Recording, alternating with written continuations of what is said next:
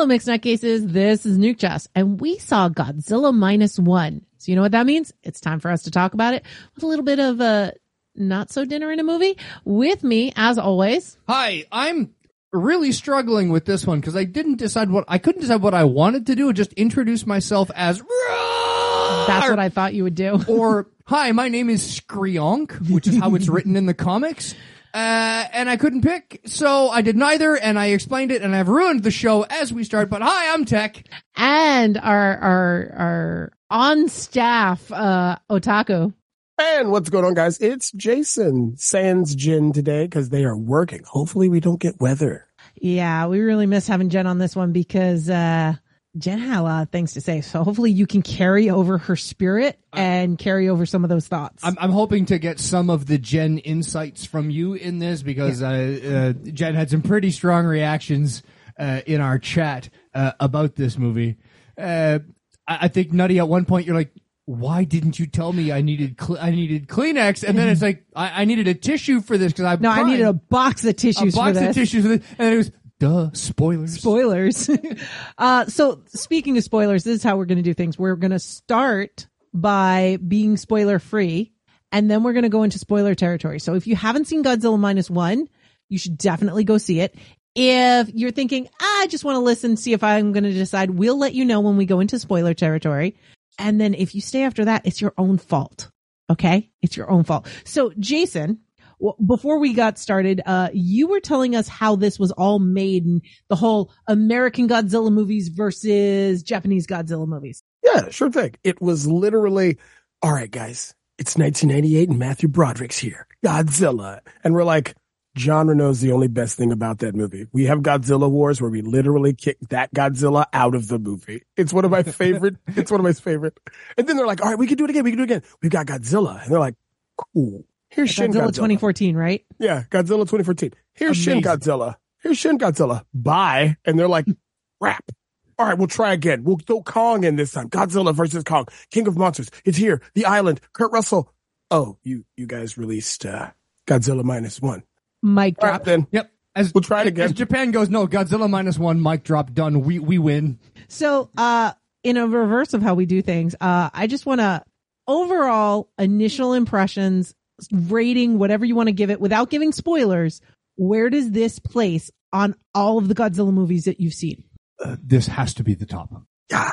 It better than the original, better than everything because it captured so many things. And there's a couple little, and I'll get into the minute little things that bothered me about this movie, but the fact that I cried for pretty much the whole movie, the fact that this stupid rubber suit monster movie had such an emotional impact on me gives it bonus points that throws it over the top. I'm using my Ghibli scale here where you start at perfect and then go down and then it went right back up. Yeah.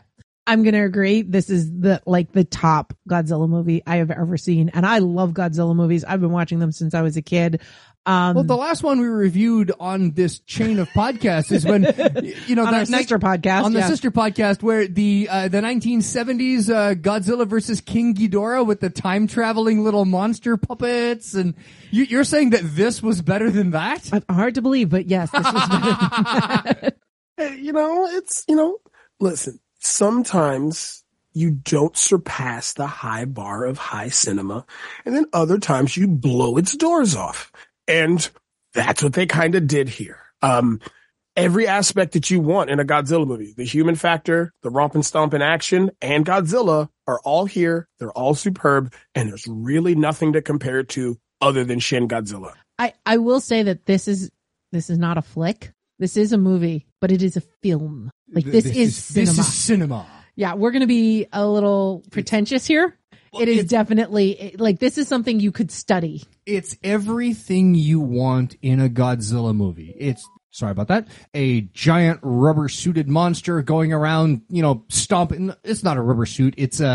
There are some practical effects, but a lot of it is CGI. But it is a giant lizard rampaging through Ginza and other cities in Japan. But they took those scenes and put it in a really, really good movie about what it's like to be in post-war Japan. Yeah.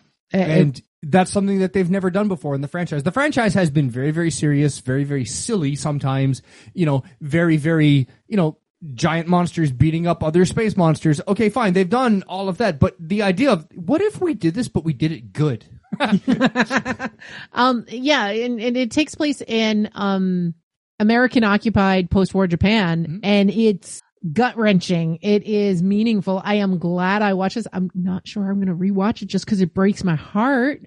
But it is definitely one of those movies that I feel like I'm better for having watched, which the fact that I'm saying this about a Godzilla movie is weird to me. So being very, very sad in watching the effects of post-war Japan, I have to ask Jason, how does this compare to Grave of the Fireflies for that level of gut wrench? I will give you my full description of this in spoiler territory, but Okay. if something in this movie didn't happen, it would have been up there. Like if something happened in this movie, if that thing didn't happen in this movie, it would have been up there. Because I'm going to be honest with y'all. This is probably the first movie I've seen since the original Godzilla where Godzilla's murking people.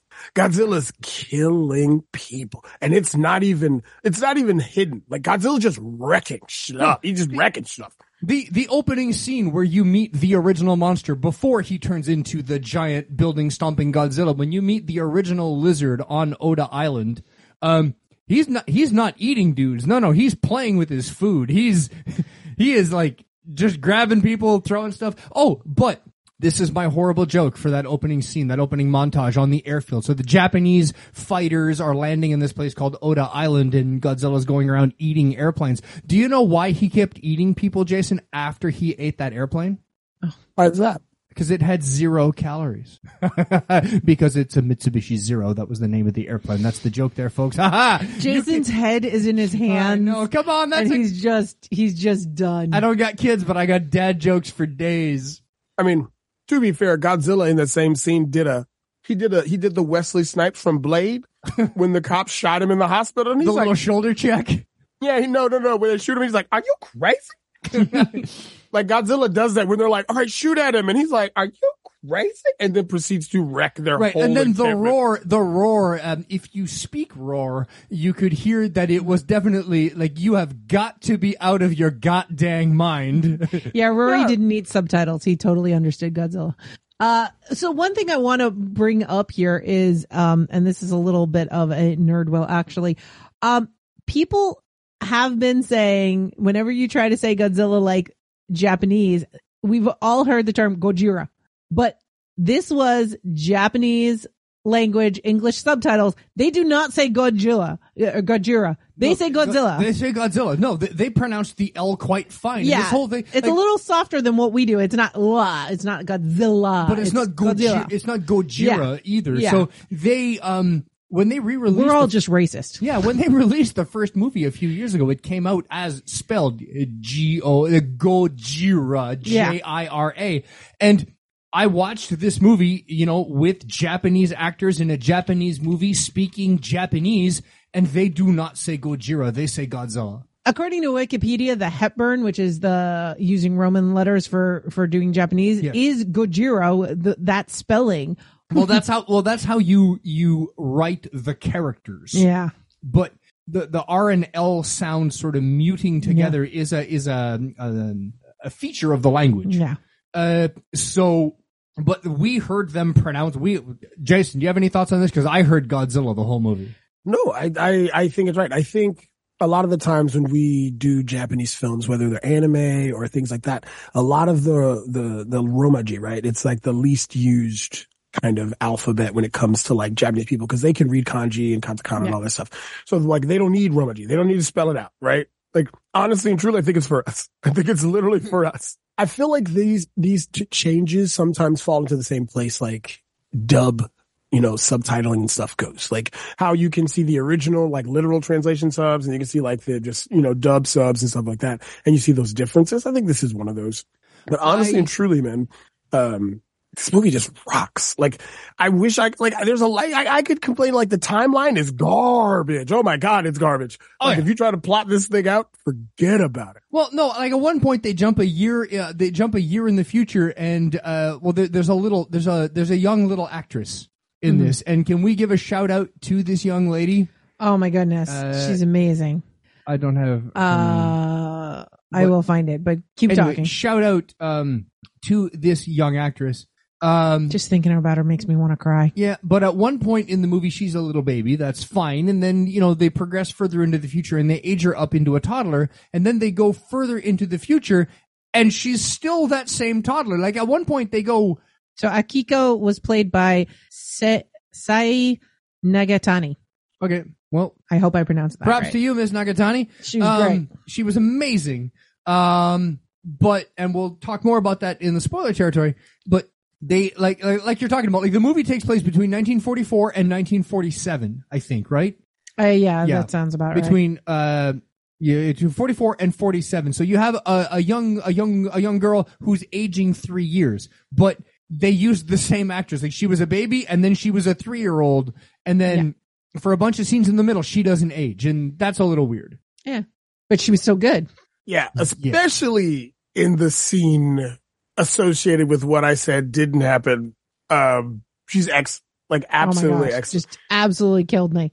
Absolutely killed me. So, if you look up the reviews for this movie, they're all very high. It's an 8.4 out of 10 on IMDb, 98% on Rotten Tomatoes, 80% on Metacritic, 4.8 out of 5 on Google.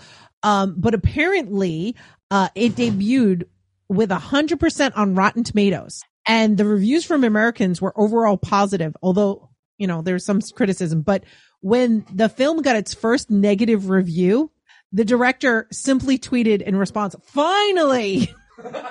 Because there's no way that you can have a movie without negative reviews. That's really funny. No, and you're not going to appease everyone. You never will. It's art. Art is subjective. That's the point. But that's like the best quiet, low-key burn ever, though. Like, if you're the first person to say something bad about this movie and the director's like, finally y'all came out the woodwork, like, you gotta feel bad, right? Well, I think my favorite is that the director of Godzilla 2014, he attended a screening of the film and he said, he described a feeling of jealousy while watching the film, stating, "This is what a Godzilla movie should be." But 2014 was so good. Ooh. Yeah, but it's not the same. No. No. Well, at one point in 2014, Godzilla does look at the camera and wink. So they did give us some of the rubber suit silliness that we expect from a Godzilla movie. And speaking of rubber suit silliness, there's a thing I noticed in this that I thought was really, really cool. In the original Godzilla rubber suit monster movies from the 60s and 70s, Godzilla's tail is suspended to the head by a cable that you can't see. So the tip of the tail is up. And as the actor walks around the cardboard Tokyo, the tail sort of wiggles. Well, this was all done with like modern computers and rendering software, but the tail moves the same way. The tip of his tail is up in the air and it wiggles about like it was connected with a cable, because now that's canon, that his tail just sort of flibbles about a bit. So I love that little thing that they put in there. Wouldn't that be awesome if it was like, and low key, not credited, Doug Jones as Godzilla's tail? No, he's not all of Godzilla. He's just the tail. Like the tail. Yeah, it's so important to get the wobble right. They had to go hire Doug Jones. Andy Serkis is the actual Godzilla. They Voltron together. I keep telling you, I've mentioned it on this podcast before. I will mention it again. We need to see a Voltron type movie of 3 superheroes. We need Andy Serkis, Doug Jones, and Ray Park together as a trio of superheroes who combine to make the best CGI actor ever. And then there's that other CGI actor that we don't know about because he's that good. Let's not forget, there's probably somebody out there that's just amazing. You need 5 to make Power Rangers or summon Captain Planet, so I'm sure there's 2 more great unsung heroes out there that we've never heard of. The 5th one's going to be the black guy who played the original Alien, like that dude who was like 7 feet tall. Oh, that 7-footer? Yeah. That he's the last guy. Oh, but no, man. Like, honestly, man, I'm glad you guys enjoyed it. I was a little worried because it is a little bit of a downer, but they bring it up. But I was a little worried. But I think this has primed you guys for Parasite. I think this has primed you for but Parasite. Do you think it's without going into details? Do you think it's primed me for Grave of the Fireflies? Because I'm not sure. No, I would have to let you watch all of Your Lie in April for that. Oh, jeez. I think I'm good. Your Lie in April. I've heard your rundown of it. I think it was for Rich the TT years ago. Listen, Your Lie in April makes me cry every time. Your description of it made me cry, so I think I'm good. I've watched it in full. Did you cry during Godzilla -1?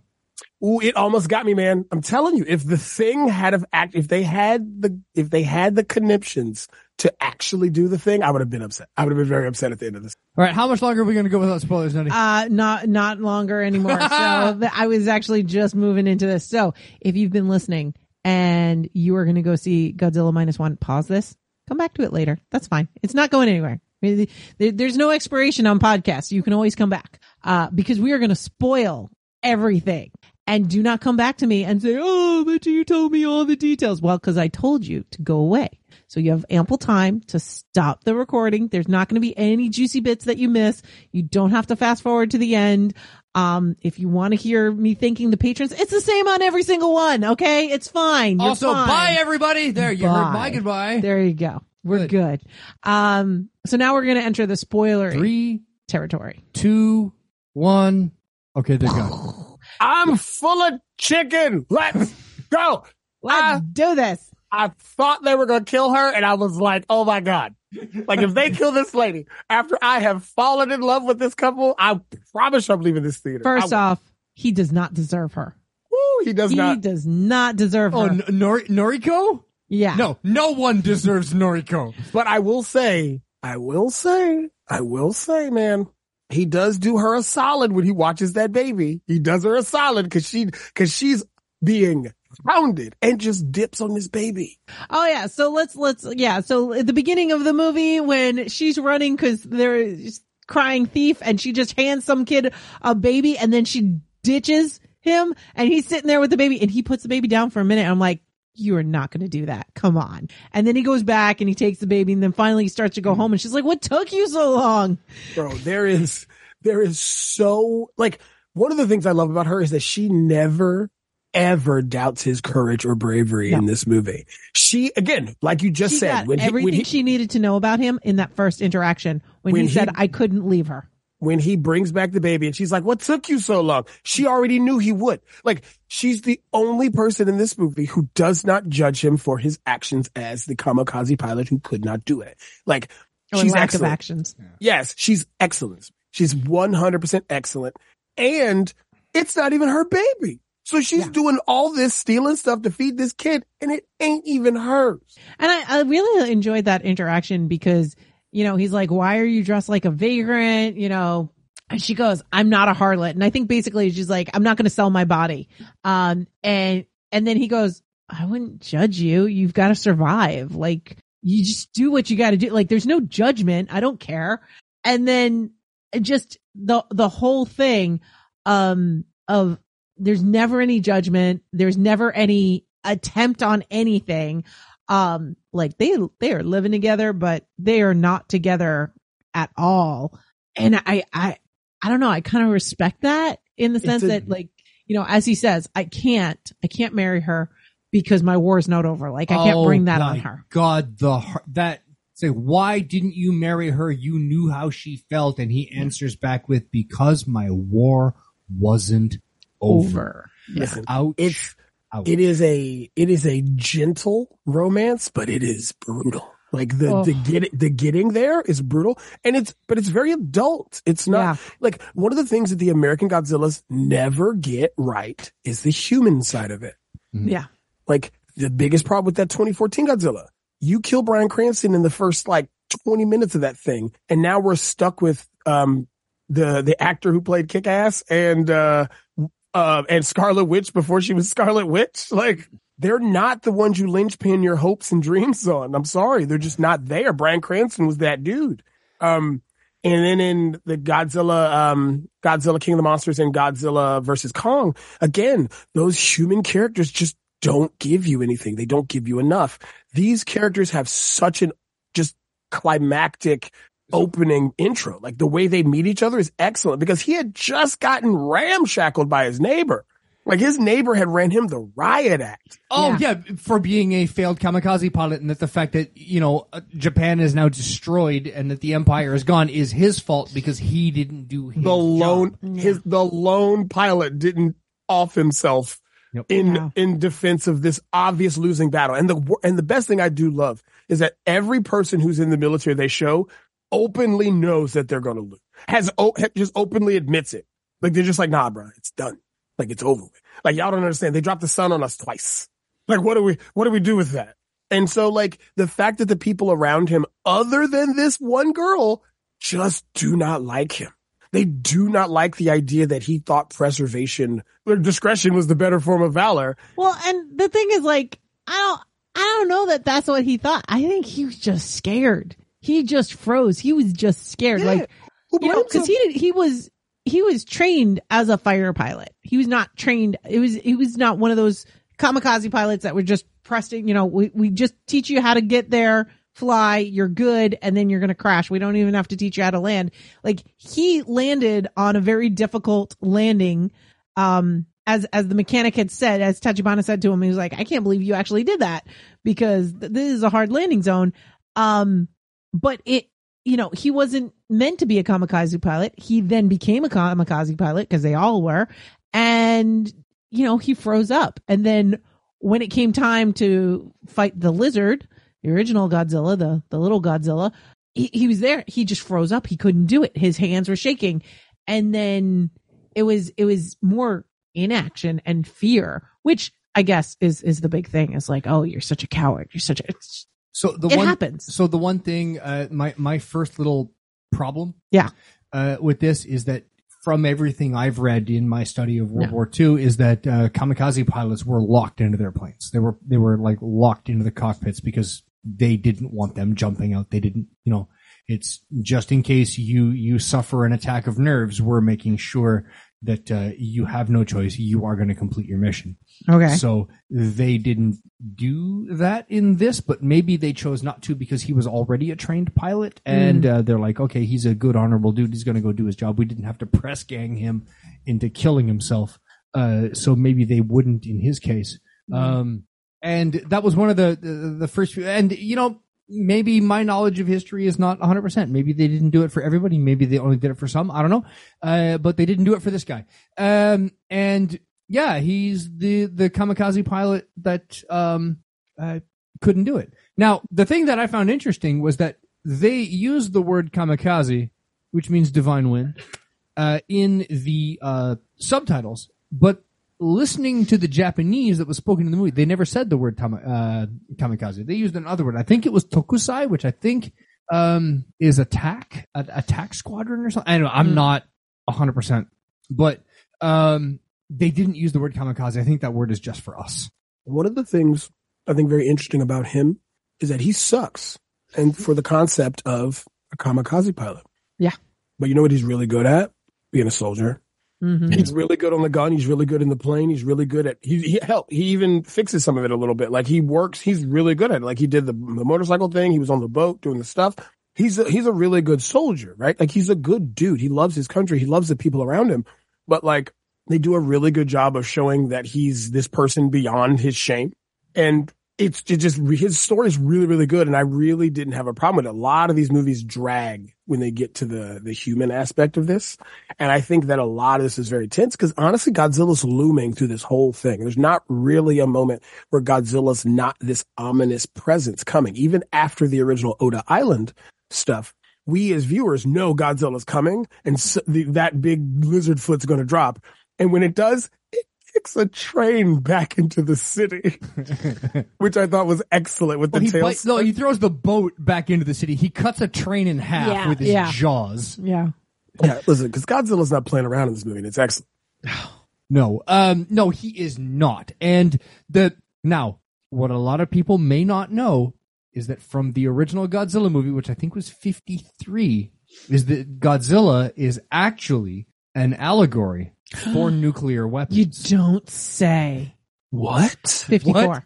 Okay, if you didn't know, 1954. 1954. I have to say it or somebody's going to yell at us. Well, thank you very much for well actuating me. Sorry. But, no, that's great. But Godzilla is nuclear weapons. The whole thing is that Godzilla is a giant monster that we can't put back in the ocean, and Godzilla will destroy the world because that's what we did to Japan.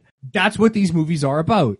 This movie got that correct and got it, they got silly and they got weird, and there was baby Godzilla in there somewhere in the 70s, and there was even a Godzilla in Godziland TV show that happens to be the cutest thing ever put on TV for young children. Yes. If you want to learn how to count in Japanese, watch Godzilla in Godziland and try not to fall in love with his girlfriend. Godzilla. Who has hearts for spinities. Yes, she's amazing. Oh. And Godzilla uses his atomic fire breath to cook fish before eating them, but they have to count the fish first. Ichi, ni, san, shi, go, and then they eat the fish. This movie also, so while being a perfect allegory for nuclear weapons and the horrors of what nuclear war will bring to the world, it also happens to be probably one of the best depictions, in film of PTSD and what troops in war go through, whether they kill someone or not, whether they are a mechanic or not, whether they are a frontline soldier or some rear guy fixing airplanes on an island in the middle of nowhere. War changes you, usually not for the better. I have never seen a movie do this so well. There's only 3, and this is one of them. Godzilla minus 1, 1917, and the Punisher. The portrayal of PTSD from Marvel's The Punisher TV show series by on Netflix, by John Bernthal. Bernthal. I was going to say Barrowman, but that's completely different. Yeah. That is a very different Punisher. He's really good. He's really good in that show. He's real good. Like, up until this movie, I would have said that was my number one, like his portrayal in that, especially with like the kind of AA style meetings he went to and was helping with and stuff like that. And there was like a circular story arc with that. Like, just really good. But Godzilla minus. I also have to mention, if we're going to talk about, we also have to mention, Rambo. Facts. That last Rambo movie was real good about that. No, the first and the first I was going to say the first one. Like the first one was really good too. Like, and there's a call to that kind of in this movie when he says his war wasn't over. And in that first movie, one of the best lines in it was when Stallone says the war's never over. Yeah, they shot at me first. It was self-defense. It's real good. In addition to the soldiers' PTSD, though, we're also seeing the PTSD of Noriko, the survivor's guilt. You're seeing the neighbor. You're seeing the guys he's on the ship with. Everyone, like how it affects everyone. And then you also have the kid who, is like, oh, I wish I went to war. I wish I went to war. And she's like, no, you don't. And everybody that is on that boat is all in the same agreement. One of them's like practically strangling the kid over it. But all of them are like, yeah, no. When Shikishima tells him, what's his name? Koichi, when he tells him not having been to war is a victory too. Yeah. He's every veteran's nightmare. He's unbridled excitement and lack of consideration of the risks and the impact and the massiveness of war. And he does the thing, and it lets you know exactly what this character is when he asks the main character, so like, what was war like? Tell me about it. Like, you were a soldier, right? Tell me. And he's so excited about it on this boat. And the captain of the boat looks at him and is like, you dummy. Like, what are you doing? Like, you don't ask that. Like, yeah. And it's like, I'm sure each of you have run into this. Somebody gets overexcited and they think they're showing support and they think they're showing you how much they respect you. And then they come out with like stupid things like, did you kill anyone? Like, shut up. I've never had anyone ask me that question. No. The one that I got is when we were overseas in 2009, I was getting letters from Canadians, and I got one from a young girl who said, I would love to be a soldier, but I could never do it because I'm scared. I'm too chicken. And I had to write her back. I was like, do you not think we're afraid? It's like, we're regular people too. It's like, yeah, guess what? The stuff over here, it's scary, but what I have to rely on is the fact that I'm surrounded by people that are trained just like me and that we're going to get through this together. And it's in teamwork that's how an army works. One person can't win a war unless you're a giant lizard. Yeah. Well, there's that. Facts. And or if you watch Robot Jocks as many times as I have, or if you're a dude in a giant robot and you're going to go stomping around, facing other giant robots, then maybe one man can win a war. But until that happens, one person cannot win. You need to have everyone around you working together. That's the strength. That's what makes an army. So yeah, guess what? Hey Jason, were you afraid overseas? Because I know I was. Facts. I think the human side of this thing is done really, really well. And again, this character even learns a lesson by the end of this thing and even gets his time to shine kind of in a soldiery way, but actually doing the thing he's just really, really good at, which is like being on a fishing boat, looking for mines. He helps. I just think this whole human side of things is really, really good. And I keep saying that, but it's a surprise because you don't get this a lot, especially in creature features, right? Yeah. We love to talk about the dialogue and the camaraderie we see in the first Alien and Aliens, right? Game over, man. Game over. Or when Hicks and, our wonderful. Hey Vasquez, have you ever been mistaken for a man? No. Yeah. Or when the lieutenant and Vasquez are the two that are in the tunnel together and they meet their end with the grenade. You have that moment with them and we love all these characters, right? I don't think there's any character in this that I hate. I think they're just very human and they're all really done well. Even the ex-soldiers and military guys who get together to put this thing together towards the end to fight Godzilla. I also think that the character construction is really good because you know pretty much everything you need to know about everyone the moment they come on the scene. When you first meet the boat crew, the minesweeping crew, we get everything we need to know about them within the first scene. And as when the kid says, "Oh, did you know that Doc was such a big shot?" Is yes, he told us. He built weapons for the war. He told us he was a weapons designer. We know he was important. But there's a part in that scene when he first gets to the boat. Yeah. I'm they're going to get the boat wrong. They're going to get all this wrong because they don't know what minesweepers are. And then as he gets to the dock, he goes, "Oh, this is our boat?" And the guy goes, "Yes. And let me explain to you what a minesweeper is and why it needs a wooden hull and a flat bottom and needs to be small and needs to be this and how we're going to use a cable cutter to bring mooring mines up. And just because the dangerous mines are the magnetic mines."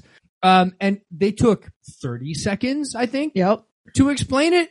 And my inner nerd, who is just me, it's just me, just went, "Oh, wow, they actually explained it. God, I'm happy." They even show you how it works. Yeah. They even show you how it works.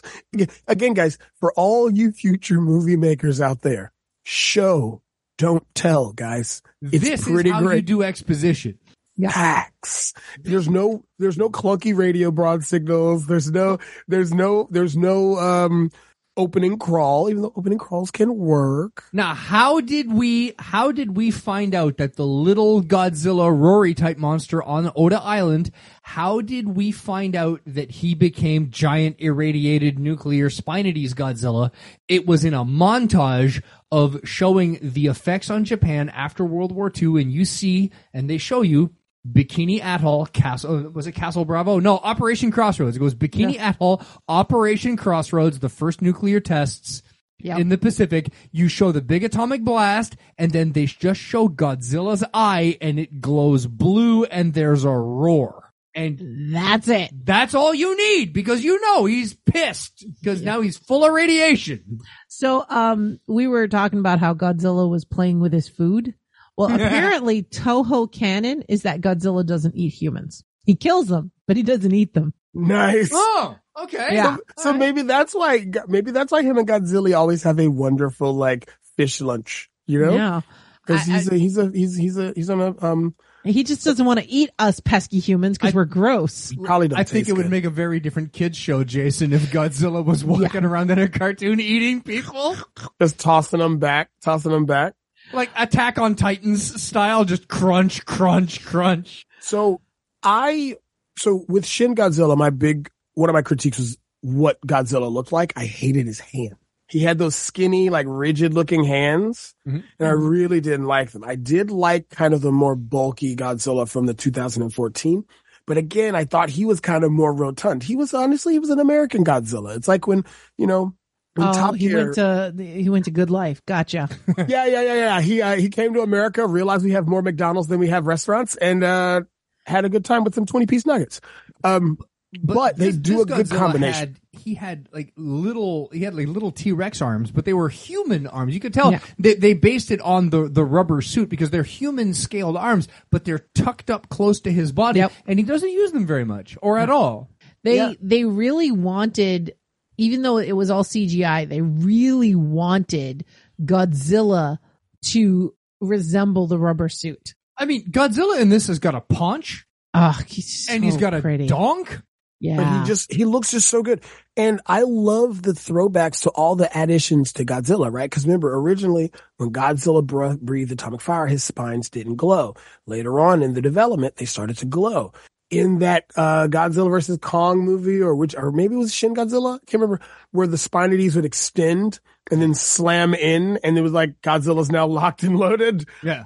Kind of in this movie still, and I'm okay with it because I like those little goofy bits. No, with the spinity is like starting to glow from the tip of his tail up to the top of his head and then popping out as he's getting ready to fire. I mean, this was bringing back like Evangelion and Mobile Suit Gundam levels of mechanical animation of we're getting ready to fire Space Battleship Yamato. When you're watching all the inner workings of the engine start to spin up, or Super Dimensional Fortress Macross, where you watch the cannons start to suck in energy before they fire, where, this is a trope, but I think they did it very, very well. And the fact that when the atomic breath fires, it is silent. There is no noise of it firing, and then the giant kaboom as the nuclear explosion goes off in the distance, and he just destroys half of Ginza. And can we just give them props for showing the fact that there is also a secondary issue when the air that was immediately pushed out and creating the vacuum comes back?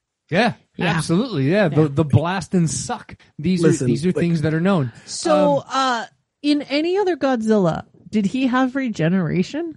Oh, yes. Yeah. He's always had the Highlander-esque, like in the originals, what happened was they thought they could fight Godzilla off with high powered radiation weapons, and they just healed him. He would get shot with them, they would do no damage, he'd come back stronger. Now in this one, and Shin Godzilla, they actually gave him kind of a regenerative thing. That's why in Shin Godzilla they had to freeze him instead of actually trying to kill him.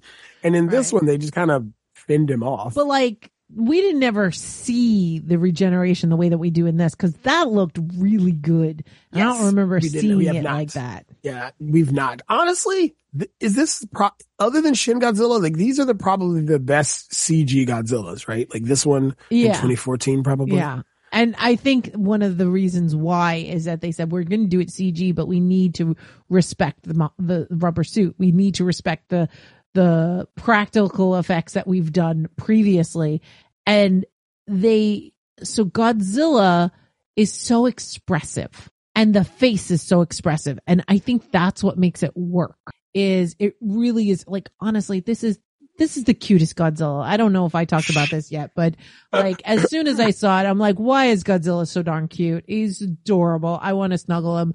He's got a dad bod. I'm all for it. Well, maybe this is teenage puberty era Godzilla, because we only saw small non-city stomping Godzilla, and even this Godzilla is not as big as the Shin Godzilla. So maybe he's still growing. Maybe this is 14-year-old Godzilla. He's a young, but he's adorable. Yeah, he is so adorable, so expressive. You don't even need to be able to speak Squeonk to know what he's saying, because his mannerisms just have it. I don't know.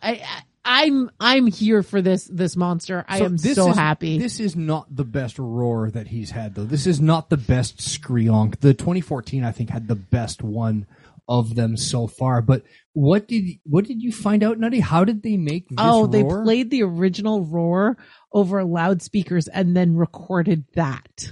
And that's what they ended up using. And I'm not sure why they had to play it over loudspeakers, why they didn't just use the original, but maybe they wanted some distortion. Maybe they wanted it to sound bigger. So recording loudspeakers doing it would give some more of that echo. It's like, like punk artists in the 90s talking on the microphone over a megaphone, to get that exactly. Yeah, that kind of a thing. And we all know where the original sound comes from. Where's it come from, Nutty? That's what I was going to say. I was going to say that maybe the problem was Toho fixed their front gate. Yeah, they fixed their front gate. It was just the sound of a rusty front gate swinging open to make the monster roar. Some really well-meaning janitor came through with some WD-40 and destroyed the roar. They're like, they've been trying to get it back ever since, and they never have. They've been cursing his name ever since. Totally fired him. They're like, look, you destroyed Godzilla's roar. I didn't know. I didn't know that was that gate. You should have had a plaque. Could you imagine they're like mandatory Tuesday 5-minute safety meetings at the Toho production facility? All right, everyone, and welcome to the Tuesday safety meeting. Everything's great. Also, F Yoshi the janitor. Right, F Yoshi. Meanwhile, he's in the corner going, thanks, guys. I know it was that gate. And it's the one guard they had assigned. He's like, I was just on a cigarette break. I when we left the theater, I did say to Tech, I said, this was so anime to me. Like, you had anime character types, and especially when he was trying to get things done and they're like, I'm sorry, we can't find touch about it. And he slams his head on the desk with a big old bow, arms to the side. Please help me. I need to do this. And it's just like, I've only ever seen that in anime. Well, I think I don't think that this was very anime. I think that's just a send up for the anime that you've been watching, that it's that much into the tropes of Japanese TV and Japanese movies. Maybe. Yeah, cause wait for it. Shin Godzilla was more anime to me because it had an Itano circus laser in it where it shot the lasers out of its spinities. Like, that's an Itano circus. You can't get more anime than that unless it shot missiles at its mouth. Let's also not forget Doc's hair. The impossible hair. Amazing. Oh my God. And it stayed like that on a boat. I know. Sea. Now, that curl pattern, man. Right. But does that not remind you of the Major's boss from Ghost in the Shell? Listen, someone needs to edit the scene of him on that boat to the thing from Coming to America. Let your soul glow. And it's just him with that haircut. But you're right. It is, man. Like, they do pay some homage to, like, the stylings of anime. Cause, like, again, I feel like you're getting a lot of Grave of the Fireflies with the human parts in that earlier section of the movie. You're also getting these hairstyles and these character tropes, and it very much feels like they're kind of paying homage to those things that they came from with when it comes to the Godzilla comics and cartoons and TV shows and all that good stuff. Like, and this is what you want in a Godzilla movie. Like, this is what you want. Like, you want goofiness. You know what? Let aliens come from space with a robot that looks like Godzilla, and we're gonna fight. Like, let's do it. Like, this is what we want out of Godzilla. We don't need Godzilla to be super grim dark. We don't need Batman, save Martha. We don't need Godzilla to be super grim dark. What was this movie if it wasn't super grim dark? I do not need a Chris Nolan Godzilla. No, I really don't. I do not need a Zack Snyder Godzilla. No. Yeah. No, Can you imagine Godzilla's roar in a Nolan movie? I was born in the deep Pacific. Yeah, no. For some reason, Godzilla has a mask. I don't know. I don't know. That doesn't matter. I have to add on, by the way, more objectification of the Godzilla monster. Godzilla thick. Look at the thighs. I know, right? Like the thighs and that tail. Godzilla thick. Yeah, but there's a reason for that. Like there's a bunch of points in this movie where Godzilla comes out of the water. Oh yeah, because Godzilla can tread water like nobody's business. Right, but he can tread water like up to his hips. It's like the only way he can do that, like by all laws of buoyancy, is if he's thick. Yes, thick and treading water like a mofo. I mean, like he learned from synchronized swimmers. Godzilla never skips leg day. Never. Never skips leg day or tail day. Arm day forget about it. He doesn't know what that is. But legs and tail day and core, he's got it. Yeah, he's a got boss. this. He's now better I than want the to see rest. Godzilla in a weight room doing tail curls. You know, he's got like a tanker truck or a small train, and he's just curling the thing. Well, why do you think Godzilla could launch himself on his tail and do a missile drop kick? Well, you know, he's done that. That's canon. Not in this movie. That's Not canon. in this movie. I will say, I do want to applaud, and I'm just moving tactics away from objectifying Godzilla more. I don't want him to feel uncomfortable if he listens to this.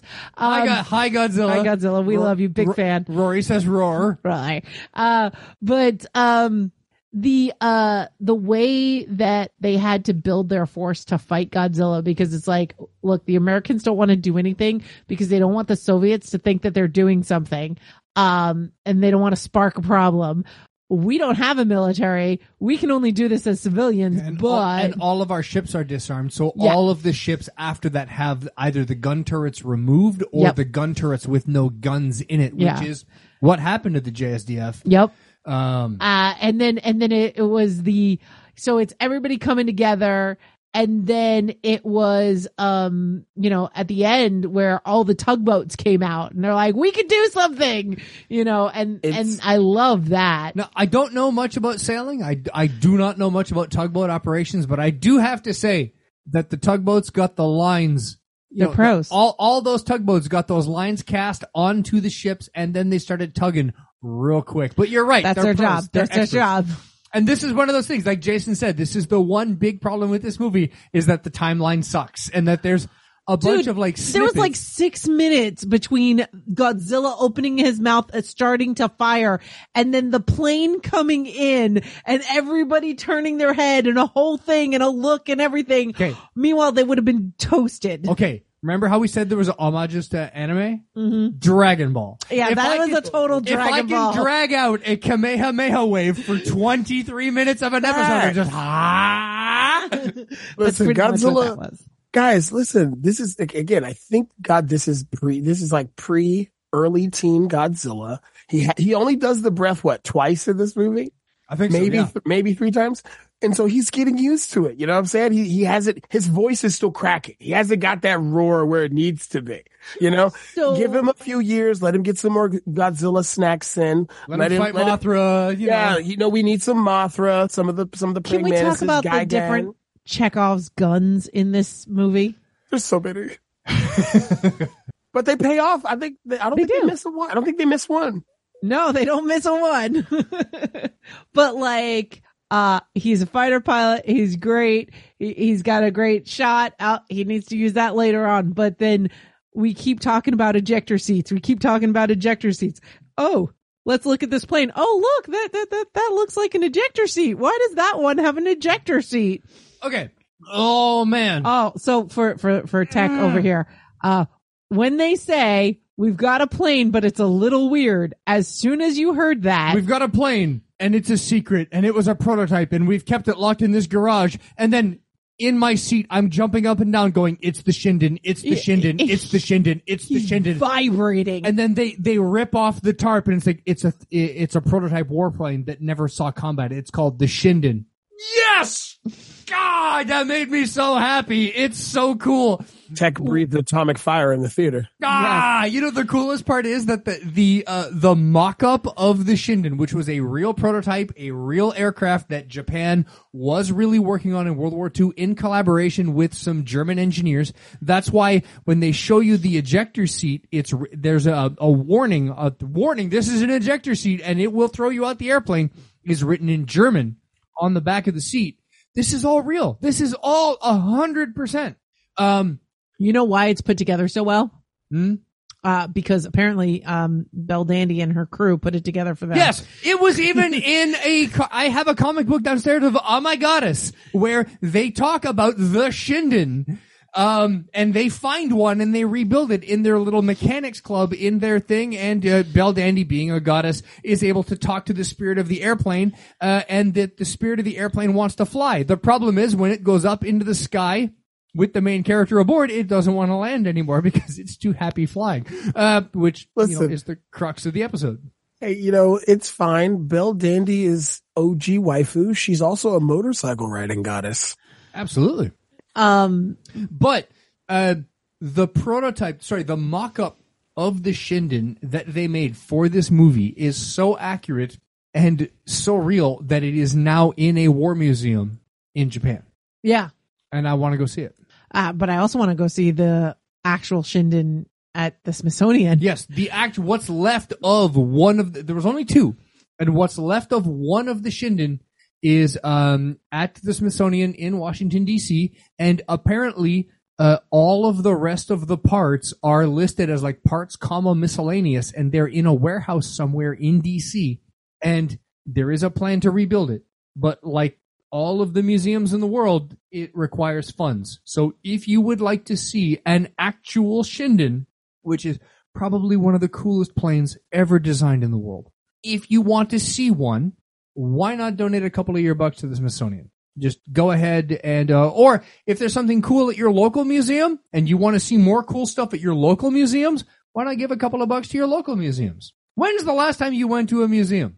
Maybe go again. And if you're a regular viewer, or a regular patron of museums, go more. Yeah, like honestly, man, real talk tech.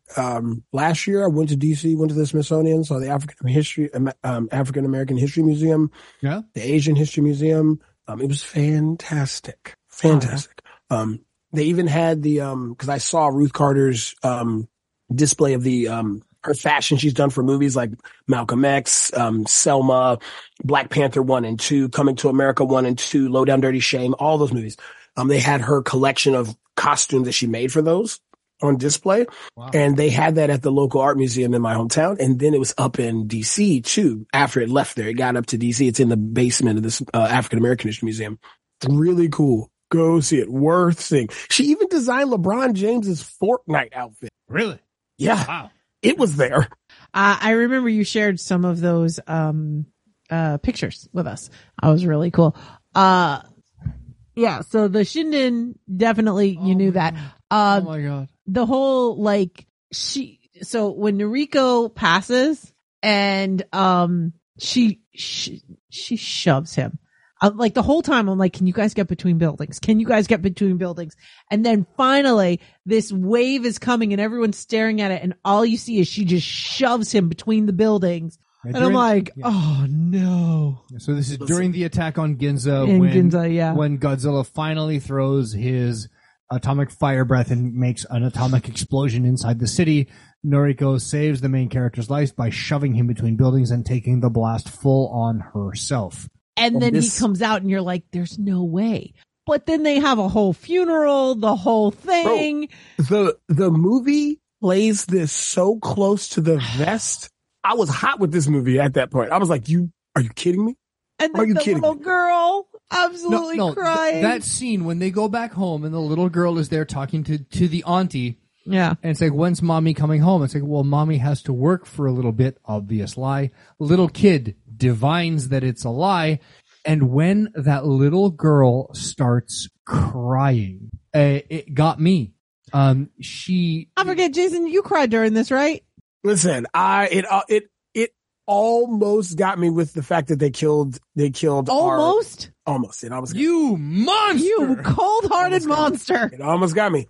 I was crying through the whole thing. I was close. If they had to put the two scenes together, remember earlier when she asks, when the little girl talks about him being her dad. Oh my God. And he's like, nah, that's not it. And then if you follow that up with the Ginza scene and then this, yeah, I'm done.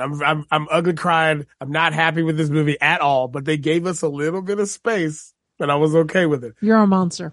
I was sobbing. I had to go blow my nose afterwards. Like I was like, I just can't be seen in public like this. Talking to someone who's been destroyed inside. I've seen Grave of the Fireflies more than once. Horrible. Jason is like in the theater jabbing himself in the thigh with his keys to feel pain so he doesn't have to cry from what's going on. Takahata didn't take it all. He didn't take it all. But yeah, that little girl starts crying. We all lose it. Why didn't you just marry her scene? Okay. That's brutal, by the way. That's so brutal. The scene where Noriko is like, I don't need your support anymore. I went and got my own job. Oh, she's so cute. I'm answering telephones at a factory in Ginza, and she's in her little work uniform. She's so proud. Oh my God, she was so cute. But can we talk about like also the fact that like she wouldn't have been there if he had married her?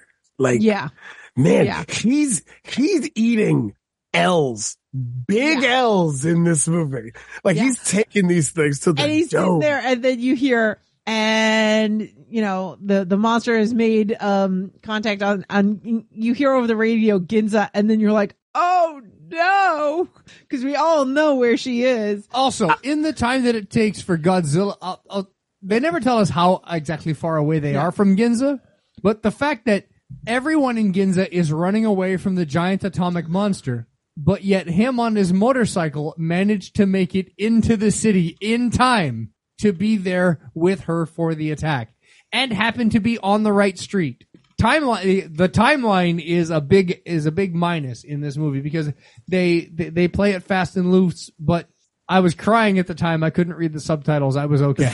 But yeah, speaking of 13 kilometers. So speaking of that, from Jen, hot off the press from Jen.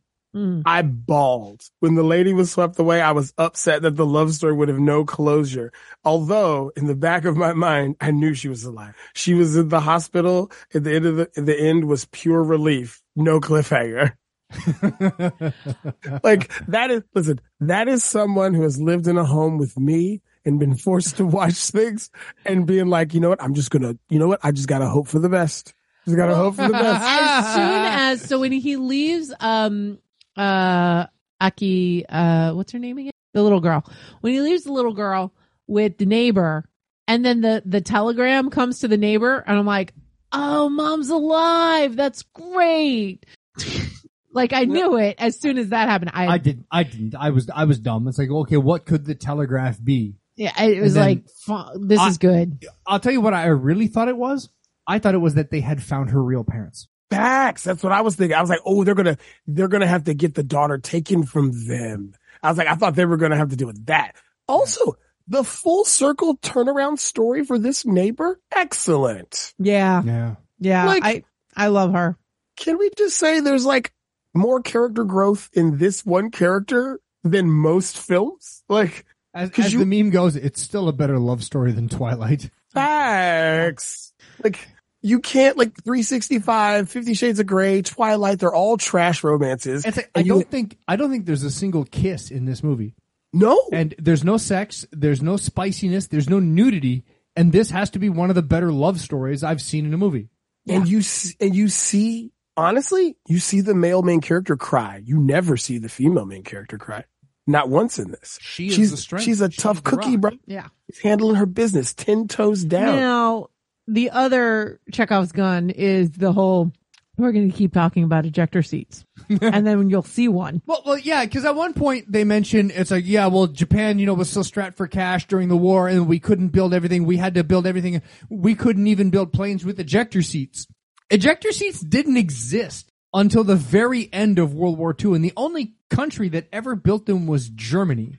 So they may have existed in small batches, but the thing is, they weren't part of they weren't part of the regular sort of apparel or the regular sort of gear that a pilot flying in World War II would have. No one flew with ejector seats. As a matter of fact, most of the countries, the cushion that you sat on in your seat in the airplane was your parachute. It was called a seat tray. And you can see photos of pilots walking to their airplanes with this weird sort of a thing dangling under their butts. That's their parachute. Yeah. They sat on it. And then when they would open the canopy of their airplane, they would jump out, they would pull their parachute. But that was all manual. The idea, that's one thing I have with this movie, that whole line of, yeah, well, we didn't have planes with ejector seats. Nobody did. We didn't know what ejector seats were. We didn't make them because we didn't need them because planes were flying so slow that you could just jump out. It wasn't until, like high performance aircraft like the Shinden and the Pfeil that was made in Germany and other yes, Jason, I know more than 2 planes. And jets. The other thing is there's a problem with the subtitles where they keep talking about jet fighters. Oh, well, the jet fighter this, jet fighter that. We didn't have jet fighters in the Pacific Theater.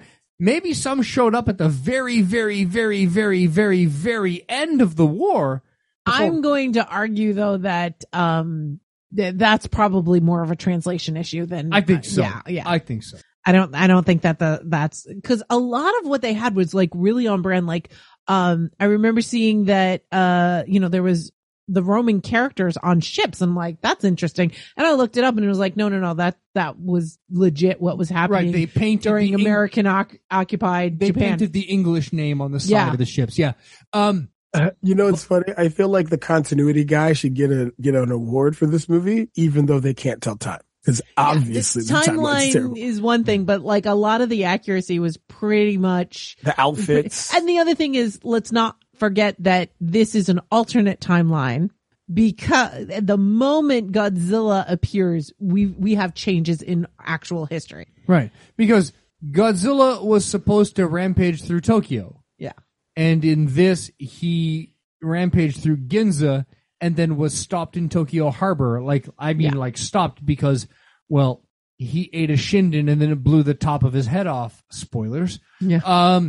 He'll be all right, though. Like, as soon as they said, as soon as I realized that he was going to suicide his shinden into Godzilla, I knew he was going to eject. Yeah. And when you saw him peering over the cockpit canopy and you see the warning on the seat written in German, it's like, okay, so they've equipped their model with an ejector seat so they know that he's going to eject. Now, as an absolute nerd, I have to get mad that he didn't hit the button to detonate the tail prop first, because the ejector seat, they were always worried that if the pilot ejected that he would get chopped up by the propeller behind him. So there's a button that would blow the prop off before you ejected. They didn't do that, but then again, he was flying at a giant lizard. So yeah, I'm not horribly mad. The fact that they had a shinden in the movie in the first place as one of the world's most beautiful airplanes, made it into a stupid Godzilla movie. Man, I love this movie. I mean, just think about this, Tech. You have I don't think, I'm saying, movies like Pearl Harbor or 1917, those things, they're probably pretty accurate, but they're probably not going to redo a prototype plane that there's only 2 made in the world to make this movie accurate. They're not going to do that. No, they're not going to do that. All those movies try for accuracy, and they all have varying levels of success, because they all everybody decides, right, of what is important to show that I'm paying attention to history and what can I ignore for the sake of telling my story. So some movies make a lot more liberties with some parts than others, and that's okay. This movie played it pretty tight to the chest for things that were actually real, for things that actually happened, what Japan looked like, what it was like, what the ships look like, what the planes look like, everything. But this all takes place in a movie with a giant rubber monster that they're trying to, stop a lizard from attacking Tokyo. But other movies that are just straight, I'm going to tell a story about World War II, and I'm going to have it starring Nicolas Cage. And that's it for historical realism. Man, I'm so mad at you, John Woo. I am mad at you. Nah, you'll be mad at him with Silent Night. The gun plays good, but it's racist. Well, yeah. Real racist. But what I will say is, honestly, the way you feel about the plane and the accuracy of the stuff here in this tech is how I felt about the parachuting scene in Overlord. This horror movie from 2018 where they actually have paratroopers jumping in during the, prior to the D-Day invasion to try to get the signal down so they don't get aerated into oblivion. And then they land on zombies? Yeah, basically. Oh, cool. So basically there's a scene where the ship started getting hit from beneath. Yeah. And so you see them stand up, hook up, and it's a green light go, and they all go like chalks. No secondary pushing. It's emergency go. And I was like, this is the most accurate thing I've seen of a paratrooper probably ever in a movie. It was excellent. I was super excited. And then zombies showed up, and I'm like, let's just win. But yeah, man, it's honestly, man, Godzilla minus one. If I was going to rank them out of the top three, which would be Shin Godzilla, the original Gojira, and this, it would probably still go Gojira for me, just because I'm really a big sucker for black and white, really good. I don't like that American edit with the white guy added, but Gojira would be up there number one. Wait, there's an American edit with a white guy added? Yeah, they to localize it, they put in this really this famous at the time Hollywood actor when they cut the movie up and brought it over. It took years before we got the original version. It's fine as a Godzilla movie, but you can definitely see it's a chop chop. You can definitely see it's a chop chop. Yeah. But yes, this would be second. So before we continue, there's one thing we haven't discussed, and that's, we discussed it a little bit. Like, we get a happy ending. Like, it's weird. I was fully prepared for... It's a monster movie with a happy ending. Yeah, I was fully prepared for our boy to be dead. So, hey, Miyazaki. Jason. Hey, Pete, Miyazaki. Take notes. Yeah. And we got an ending. We got an ending. That's what he needs the notes on. Like, just imagine, like, the plane hits him, it blows up, and then he keeps walking towards Tokyo, and then you get credits. Yeah. It's like, that's how Miyazaki would have ended it, right? Then you get, like, a post-credit scene of just, like, rubble. Yeah, like but no, like we get an ending with this, and it's a happy ending. Although, I mean, if you dig deeply, it's not going to be a happy ending, because wait for it, they're all going to die of radiation poisoning. Well, that's what I kept thinking. I'm like, congratulations, everybody's going to die of radiation poisoning. Yeah. Like, I saw Chernobyl. Godzilla's a walking blight. Like, Godzilla's a walking blight. As Godzilla sinks to the bottom of the harbor, you see the glow, and you know that that his powers are fixing him. And then did you stay and watch through the credits, Jason? No. Was there a post credit? Yes. Well, sort of. It was audio. At the very, very end of the credits, it goes to a black screen, and all you hear is the Godzilla screonk one last time. And his heartbeat. Oh, nice. So they're setting it up for a sequel. Apparently, was it Nutty? Were you telling me that apparently this is a prequel to the Shin Godzilla That's what franchise? I heard somebody say behind me, but the more I'm reading about it, I'm not so sure, because apparently the director was a huge fan of Shin Godzilla, and he was like, you want me to follow that? And he had a special screening for Shin Godzilla's director. And Shin Godzilla's director kept coming to the set, so there was some collaboration going on. Nice. So I don't know if it's a true prequel, but it's a spiritual prequel at least. There's a lot of references to Shin, you could see it that way. The way I view all Godzilla movies is there's no prequel, sequel. They're all Godzilla, and they're all canon, and they're all also not canon. So it's a Godzilla movie.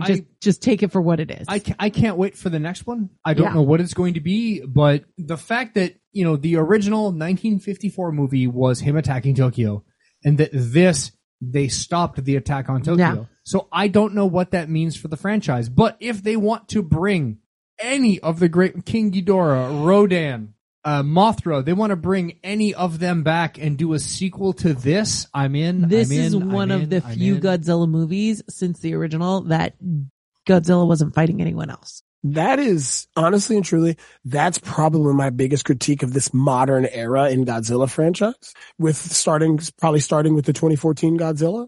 I need other monsters. You can't call him King of the Monsters and not let him stretch his domain. Like, where is Gigan? Where is Ghidorah? Where is Mothra? Where is all the rest? Where's Monster Island, guys? That's King Ghidorah to you. Well, until he meets Godzilla, that is. Speaking of King of the Monsters and everything, like, the name Godzilla is because he's meant to be a god. He's a god and a monster, but not god in the sense that, like, North Americans would understand or Westerners would understand. It's a god in the sense that gods can also wreak havoc. And you feel a lot of, like... Speaking of gods, can I get Godzilla to fight Hakuho? The greatest sumo wrestler of all time. Nutty, are you saying that like in the Shinto faith, there are multiple things that could become a god because they have significance and meaning in our culture, and that like people put energy and time into these things? Are you saying that like there's nuance to things considered gods and deities? No, they don't do that. What are you talking about? No, it's red, white, and blue. Jesus is the reason for the season. Oh God. Anyway, God, can I just isolate that clip? No, wait! I have the best sequel. Oh no, Godzilla versus Totoro. Why? So they could just so Totoro could just lay on his head and go to sleep whilst he destroys America. Totoro. All right, because anyway, he's protecting the whole Totoro's idea home field. Like that, and it plays throughout the movie because the main character is like, I didn't do what I was supposed to do. This is my fault. Like, I am bringing this. Like, he still feels like it is his fault. Meanwhile, had he just gone and been a successful kamikaze pilot and never landed on Odo, this still would have happened. All these dudes would have still got murked. This whole thing would have happened. Like, but that plays into that survivor's guilt. Like, that's not how it feels. And when he has to find Tachibana, I love it. He sends him letters saying, "Oh, it's all your fault." He's like, "I knew if I angered you, you'd come find me and beat me up." So, well played, sir. I gotta give a shout out to my bros. The whole idea, it's like, oh my God, the world is gonna go to crap and we're all gonna die. Who do I need? Get the mechanic. And they get the mechanic, and guess what? He saves the gosh darn day. He shows up with his friends, and they fix the thing, and they make it happen. All right, but are you gonna talk about the explosive thing? Well, the mines on that boat were pretty gosh darn huge. Yeah. And we watched Godzilla eat a mine, and it exploded, and then he just regenerated and went, yeah, no diff. It's like, it blew up in my jaws, and it blew a little bit of my cheek off, and I regenerated it, and I'm fine. But then they're like, oh, well, we took out the fuel tank and put a bomb in there, and we took out 2 of the guns and we put a bomb in there. It's like, yeah, but there's no way the explosives they put in that plane are anywhere near to the explosives that were in that death charge. In that mine, that moored mine. So, I have a little bit of a problem with that, but the idea that when you need to save the world, you call your mechanics. I just want all of our listeners to just be a little kinder to your mechanic and to your maintainer and to the personnel that fix all of the stuff that you rely on every single day, because guess what? Hey, guess what? We can save the world from giant monsters. That includes the IT guys. That includes IT guys. I was just about to say, you could have replaced this with not a mechanic, but you could have replaced it with a cook, a commo guy, the office guy. Look, we needed tugboats. Your armorer. Hey, the tugboat guys that show up at the end. And guess what? Hey, I brought a fleet of tugboats and I can save your ship because you suck, but you're nothing without me. And then all of a sudden, the fleet of tugboats saves the day. And the kid gets his moment. I also love the whole idea of we're going to just make him go all the way to the bottom of the trench and then bring him back up. And we're going to use pressure regulation to kill him. This is like a D&D party. They threw his ballast off.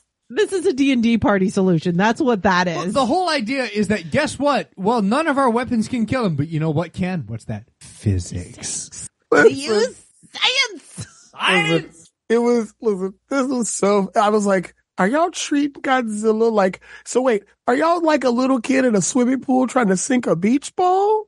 What I needed is an immovable rod. Yes. Oh God. How big is this room? Fireball. How big is this room? Fireball. But yeah, so I everything about this was good. Everything was stimulating. How long was that movie? I don't know, but it didn't feel long. It didn't feel, nothing dragged. It was very well paced. Yeah. I never looked at my watch once.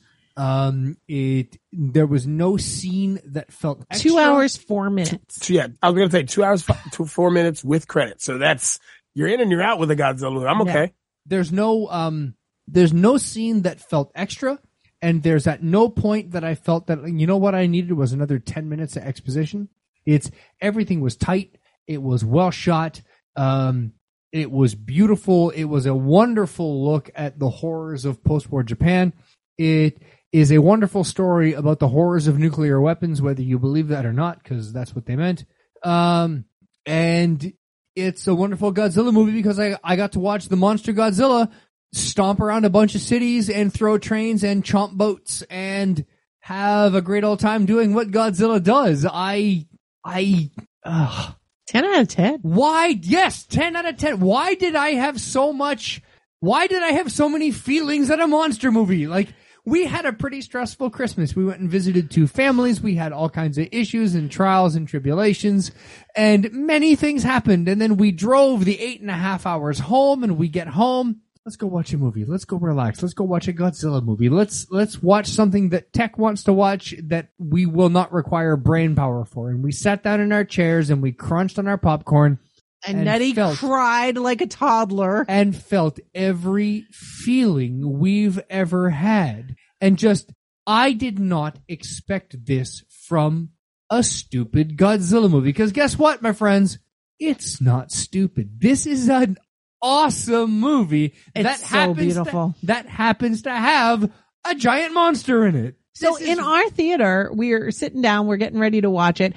It started, there was like 7 of us there, but I think in total we ended up with 20 people in the theater? No, more than that. More than that? Okay. Yeah. It ended up filling out, but towards the end, the movie's not even over yet, and 2 people are leaving. And I'm like, they've never been to a Godzilla movie before. Listen, so that is one of Jen's ultimate pet peeves with the movie going audience. Basically she's like, if you're watching a superhero movie in the year 2023 or 2024 and you do not stay for the mid and post credits, they didn't stay for the end of the movie. Yeah, but it's people getting up early in movie experiences and Jen's like, what are you doing? Sit down. What do you do? You want to see Jen? Oh my God, you want to see Jen get mad? Let someone get up early and just try to bounce out a movie. But the thing, there's a couple other things with that. Also, we'll stay for the credits because 1, we're going to give respect to the people that worked very hard on this movie, and we will stay for your credits. 2, we know enough people in the industry, and we know enough about the industry that we're always pleasantly surprised by credits at the names that pop up because we recognize some people or some friends, or there's a shout out. The song came from here, or the special thanks went to this. Yeah. There's always something in the credits. There's always something really interesting in the credits. But I also noticed that there's a lot less credits in a Japanese movie than there are in a Marvel movie. Yeah. And let's be real. This movie cost them 15 million or less, and it grossed nearly 90 million on that kind of budget. So and apparently the hardest thing to do with the CGI was the water. It wasn't the monster. It wasn't any of the other stuff. It was the water. To be fair, this, the content of the movie. So if you just go from start to the beginning of credits, this is a sub 2-hour movie with a $15 million budget or less. Yeah. And they pulled in nearly 90 mil. They're going to get a sequel. It is the highest grossing Godzilla movie in Japan.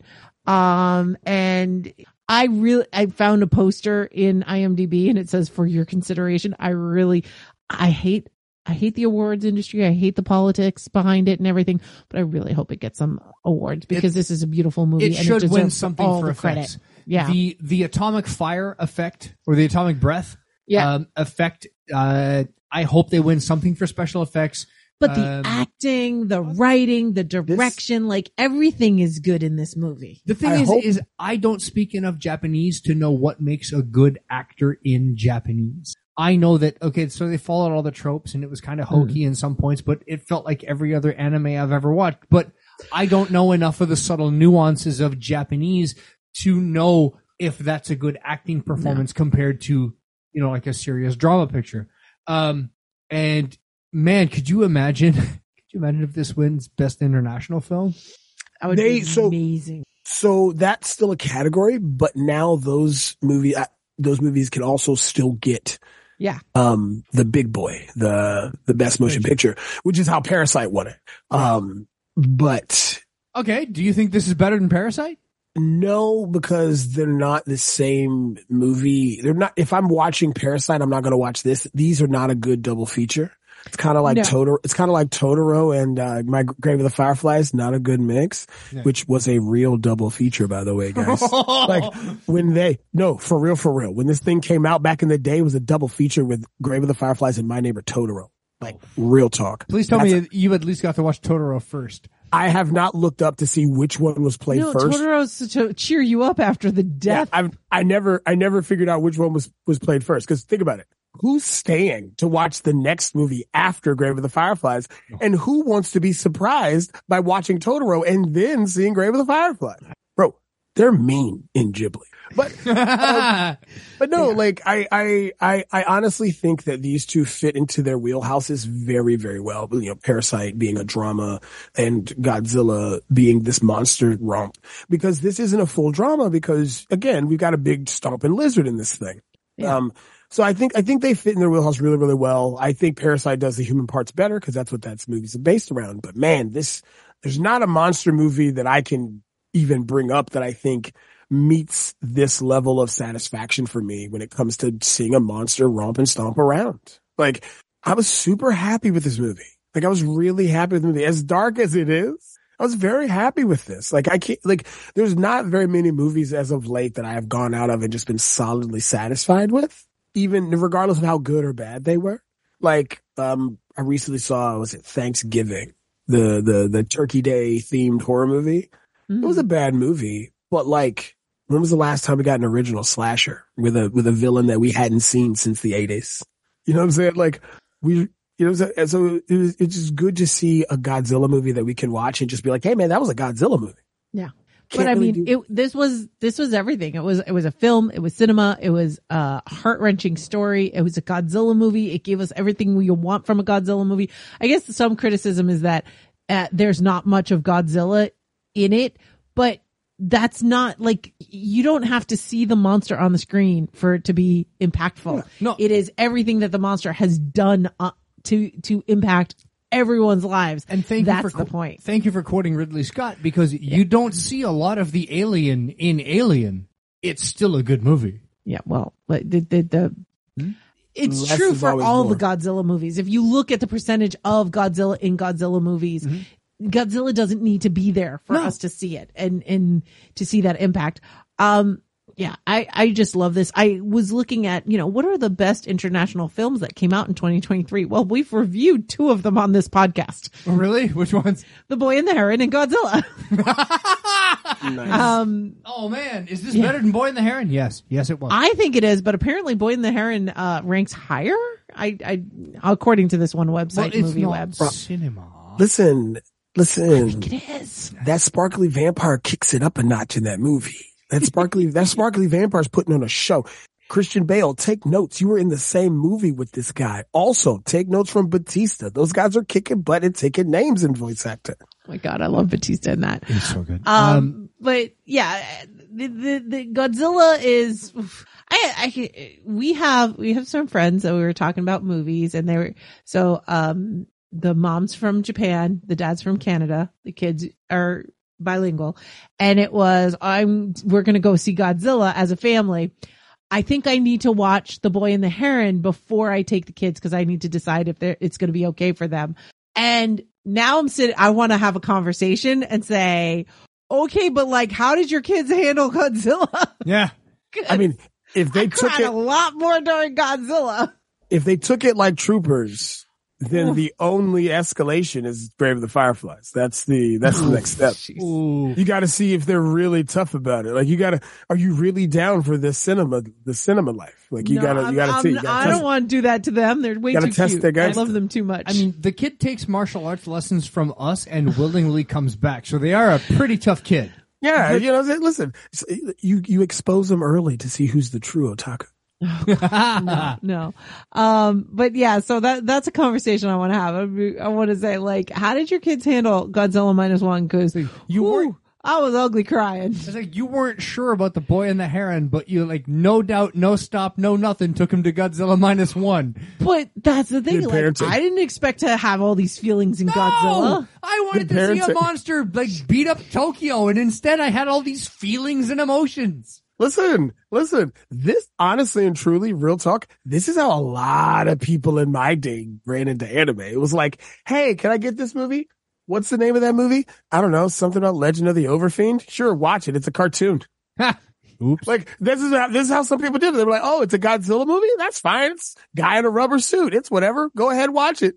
Mommy, the ball came down and the thing exploded and there was all this thing. There were so many dead people, Mommy. Yeah. I want to watch something. One of these cartoons. What's going on with these Japanese cartoons you're watching? Yeah, go ahead and watch this thing. It's called Oh My Goddess. Watch as an episode. So I'm in love with Belle Dandy. Yes, we all are. Welcome to the club, sir. So I'm wondering also, like, how many people this is going to be their introduction to what post-war Japan actually was like. You know, the fact that they are living in a bombed out, like, alcove. Yeah. This is a good Godzilla to start, right? Like, this is, like, you could use this as somebody's intro to Godzilla, right? Yeah, like, there's just one problem. No other Godzilla is going to hold a candle to this. It's just all downhill from here. Well, no, but it's downhill, but you're going down a super fun, happy slide, because after this, it's like, this is where you go, okay, so this is the serious one. Then you go the original Godzilla next. You go, this is how it started. Now, let's have fun with it, and let's have him drop kick tail slide into people. Let's have him kill the bad guy and yata peace sign I did it jump like a schoolgirl. Let's have him wink at the camera. Like, we can have a lot of fun with this giant monster.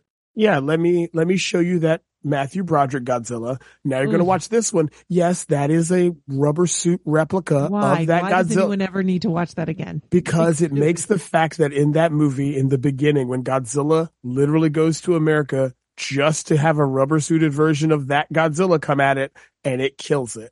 And then it leaves America. It is the funniest thing of Japan doing this, thumbing their nose at an American attempt at Godzilla. It is amazing. I really wonder, like, for every time Americans try to make Godzilla, like, Japan's got, and Toho's got to be like, you know what? Let's show you how it's done every single time. There's just some cigarette smoking, balding executive sitting in a shadowed room, and just some poor intern has to knock on his door and be like, sir, they made another one. And he's like, don't worry, I've got this. But he's sitting at his desk, like that scene from Evangelion, like the director from Evangelion, where it's the blacked out scene. He's got his hands tented in front of his face with the mirrored glasses, and he's just there going, let them come. I saw somebody had posted a picture. It was like somebody from the one of the Japanese self-defense Air Force squadrons posted a picture of their squadron commander as Shinji's dad as their, like, official squadron photo. That is so excellent. It's really good. It's so excellent. I wish I could find it, though. But yeah, like, they're just like the Cat Williams joke. I'm just waiting. Say something. Let somebody say something. Go ahead, America. Make a Godzilla movie. Say something. Because they just have them in the holster, I think, at this point. They just got them locked and loaded. Like, because remember, we've also got that, Godzilla King Kong thing coming out or whatever. Like, it's like rock and roll. Airwing 21. Here it is. Yes. It's rock and roll King Kong or whatever that movie is coming out. That's supposed to be following this up or whatever. It's in the same, I got no idea. Godzilla thing. It's coming out. People are excited about it. I'm not. You don't sound excited. I still haven't seen Island of the Monsters. I haven't seen Godzilla vs. Kong. I need to watch them. Like, they try to, there's a whole thing about King Kong making tools out of Godzilla spinities, and it's just, there's a lot. Those movies go off the rails really quickly. But that's for another day, another time. Can we rate this like we do on the Ghibli cast? Sure. Awesome. So, I'm 10 out of 10. You're not good enough for Noriko. What's her name? Noriko. Thank you. 10 out of 10. My war's not over. Ooh. Oof. Jin says the graphics for this movie were some of the best that I've seen in a Godzilla movie. Yep. Godzilla growing more powerful and larger during the movie was epic to watch, and it felt like something that really could happen with, an animal or something like that, like some natural disaster type thing. Sure. it was devastating in parts when you watch Japan break down and become demolished, then rebuild, and the community socially coming together. It was heartfelt and legit. And she rated it 8 glowing spinities out of 10. And I wouldn't give it a 10 out of 10. Because I don't necessarily know what a 10 out of 10 Godzilla movie would be for me. Okay, so how could they make this better? Not break my heart. Give me another monster. I would say if you gave me one other monster, and I don't need it to be someone iconic, it could have been some of the smaller guys, like the praying mantises or the giant ants. You know what I'm saying? Like any of those things would have been fine. Just to know that there's more of a threat than Godzilla. You know, that like, even though you defeated Godzilla, it fought something else and there's something out there. That's a good lead into Monster Island. So I think that could have gotten me the rest of the way to a 10 out of 10, but I will give it a 9 out of 10, atomic breaths, silent atomic breaths out of 10. Fair. All right. Well, that's what we thought about Godzilla -1. And, what about your rating, Nutty? I already said 10 out of 10. 10 out of 10, 10 out of 10. Nariku's too good for you. Like, you don't deserve her. And that's to everyone. And no one deserves her. Or should it be 10 out of 10 little girls crying that break your heart? Like, I don't know. Who cried better? Cloud when Eris died or Akiko? No. Akiko. Yeah, this little girl did. Like, yeah. No. She will forever. She's like worse than Ewoks not waking up. Man. Definitely. Live action Totoro movie for this kid? Let's do it. Oh my God. Yeah, basically we keep calling her. The reason I didn't know her name is between us. We kept her May. Yeah, that's little May. Like if I find her sandal somewhere, oh boy. No. Oh boy. The only thing I needed in a post-credit scene, and this is a shout out to all the other Ghibli movies, is I needed a scene of Godzilla going back to Oda Island to find that his mom has recovered from tuberculosis. Yeah, exactly. Well, I mean, we got that with, turns out mom's not dead. She's just disfigured and, you know, recovering in a hospital, and only just woke up. Okay. 2 last quick lightning round things that I have to mention. Okay. Super fast. 1. Why is it that in every scene where the main character has a head bandage, do people keep grabbing him by the head bandage? Yes. Dude, leave it alone. That sucks. It's got stitches underneath. Stop touching it. Also, I love that every time when you see like nuclear Godzilla, when we go past the Oda Island, when we see nuclear Godzilla about to do Godzilla things, you hear the original 1954 Godzilla theme. Oh yeah, they were working that in I like the entire loved time. it so much. Was so good. Yeah. So that's what I just kept waiting for the Wu-Tang Clan to show up. Bop, bop, bop, bop. And that beat was kicking. But that's what we thought. And let us know what you thought of Godzilla -1. And did you cry or are you a monster? Bye. I'm not a monster, guys. I'm just dead inside. You're a monster.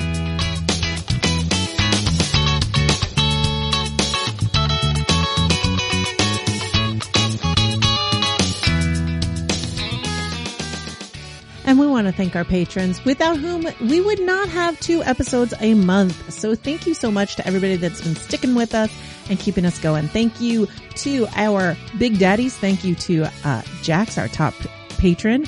And thank you to Jason and Rich the TT, our other fellow big daddies.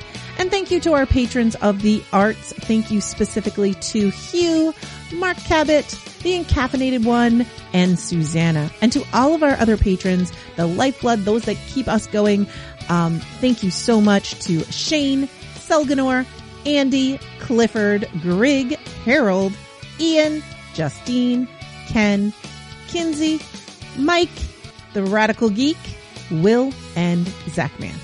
Thanks so much, everyone. You keep us going. You give us 2 episodes a month, and you keep us coming back to that microphone. So thank you so much for your support.